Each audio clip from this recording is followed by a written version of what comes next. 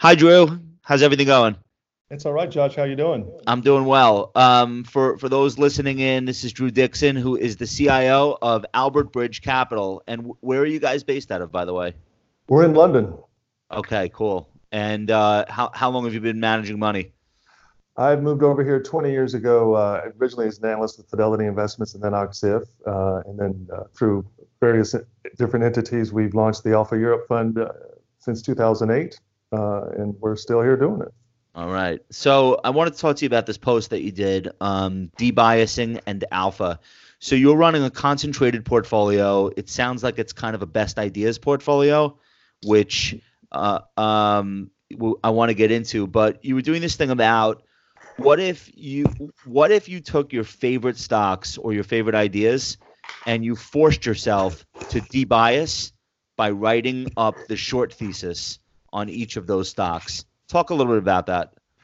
Yeah, I think it's just a sort of an integral part to if we want to take the risk of being concentrated, and I'm all in on, by the way, on from most folks the passive low cost way to get exposure to whatever it is that you want makes complete sense. But in the case for us, if we're managing a small portion of the money of some university endowments or foundations, they're looking for some uncorrelated excess types of returns, and the only way to get there is through concentration. And Yeah, they don't right. They don't want you to look like the index. they don't want the index, and so from my perspective, we need to remain concentrated. It needs to be a best ideas portfolio, as you said, Josh, and I think at least some portion of the industry is coming around to, or at least believing that if there is an edge out there, it's not as much from getting information before the next guy does, like maybe it used to be, but it's more about what you do with it when you get it. And we can all say we're smart, but at the end of the day, everyone is as smart as everyone else in this industry.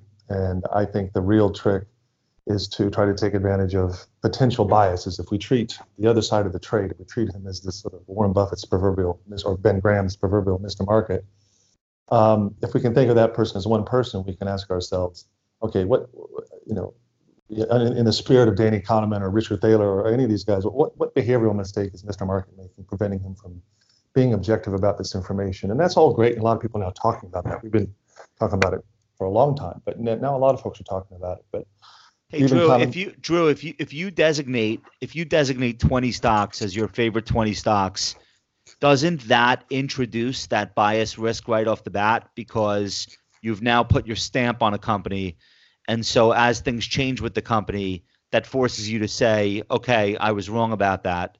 Like, isn't that one of the hardest parts of this? And that absolutely is, and that's the whole point. We can all pretend that we've got some analytical edge in terms of seeing the mistakes the market makes, but most of the mistakes that we make in investing are our own. It's these biases, as you say, Josh. If you buy a stock, you meet a company 100 times over 5 years, you know it inside out. You start drinking the Kool-Aid. You start being tied to their view, and that's not unbiased. That's not objective. And so for us, even before we get these 20 best ideas in the portfolio, it's got to be a process of us identifying not only finding businesses which are fundamentally improving over an intermediate to long term, but identifying a specific bias that the market has is preventing them from seeing what we see and mitigating our own. And that was the mitigating our own biases. That was the subject of this piece I put out last week. Right, because you're bringing up Danny Kahneman, who I would imagine most of our listeners have heard the name, and he said something. He's toward the end of his life, and he's been studying biases in other people forever, for decades, and even he admitted, I don't think, even with as much awareness as I have about these cognitive biases, I don't think that I'm good enough to even spot them in my own behavior. That's Yeah, remarkable. that's remarkable. And he wrote that in Thinking Fast and Slow. And he came up with all these things. He and Amos Tversky, and he says he still suffers from them each day. And so, from that perspective, if we've got the father of all this telling us that even he suffers from these Yeah, what biases, chance do right? What chance do any of us what have? chance the rest of us have? I Yeah, want to that's ask right. you. I want to ask you about you're saying we can do too much work. So I've heard this before, phrased as the sunk cost fallacy or the sunk cost bias, where you say, I've spent a year researching this company. There is going to be a trade. I didn't do all this work for no reason. Like, to me, that's a really big one, right? It's a huge one. If you do a ton of work, you want the idea to work. And then if you've communicated that idea to your investors, to your friends, to your bosses, your career is almost tied to it. You need it to work. And that's one of the hardest ones. And it's it really, I think, it's our view is that really creates a lot of the confirmation bias that happens with the market, and it also impacts individual analysts or me after doing that work. You don't want to process information which disconfirms your pre-existing view, and you tend to ignore the stuff that matters. And you don't want to throw it out. You also say we think we are smarter than we are. So this one's tough because if you're going to do a concentrated portfolio, you have to have a belief system that allows for you to believe, like allows for you to think, I am smarter than the market. So you have to have some confidence even to attempt this. So how do you know when you have too much? Yeah, so I think for us at least, and maybe for others, it's the confidence in the process. We don't think we're smarter than the next guy. We think we maybe are potentially more objective than the next guy. Okay. And if we can eliminate our own confirmation biases as we're doing our research, perhaps we have a chance of being more objective than our enemy, who's Mr. Market. And that leads us into this whole concept of writing short cases for everything that you want to buy. Okay, which and that to me is the best debiasing tool we have. Okay, so you have a few of these debiasing rules, and that's one of them. That's number 3. What are 1 and 2? What would you do even before that to start stripping out some of the biases that infect the process? Well, the first one I call it the 4 Ps: process, philosophy, predefinition, and then who your partner is. In the process part of it, and everyone has their investment process. In our case, our goal is to expertly and rigorously analyze all these company fundamentals and to be as objective as we can, but then to discover some bias that's preventing Mr. Market from doing the same. And that's sometimes really hard. You find a great management team improving ROICs, that all the financials look fantastic. People don't like it. There's this wonderful story.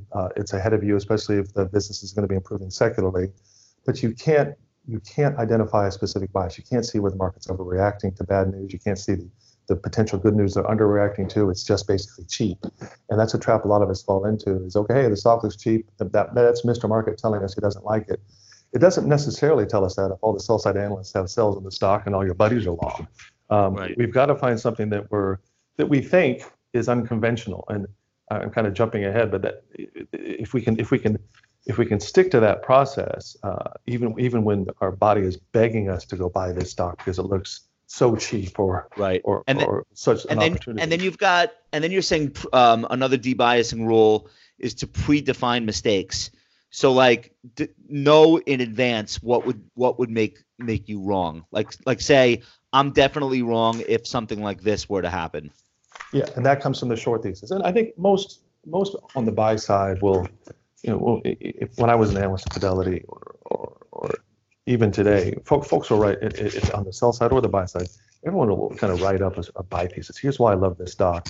And they might have a little paragraph saying, here's the risks to the buy case. In other words, here's where I would change my mind. Here's where I would change my mind, or here's why the buy case might not work.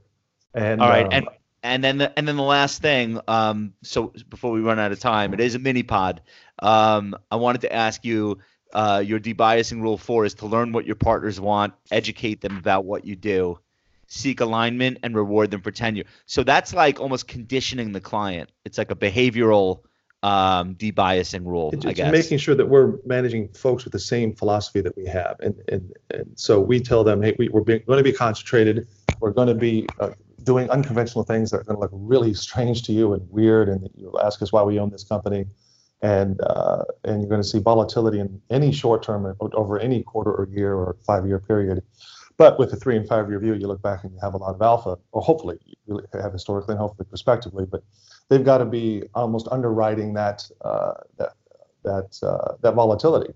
And they have to be aligned, not only themselves, but also with their investment committees and with others about what we do. And I know it's a mini pod, Josh, but what I was going to expand on on that sell case stuff, it's not just writing risk to the buy case. We've got to write an actual short thesis. Like, how are we going to make money on the short side? Do work as if we were a short, and we've got a long short background. So dive into these things that we love. And if we can flip it around and really come up with a constructive sell thesis that sounds good, then we know the other side.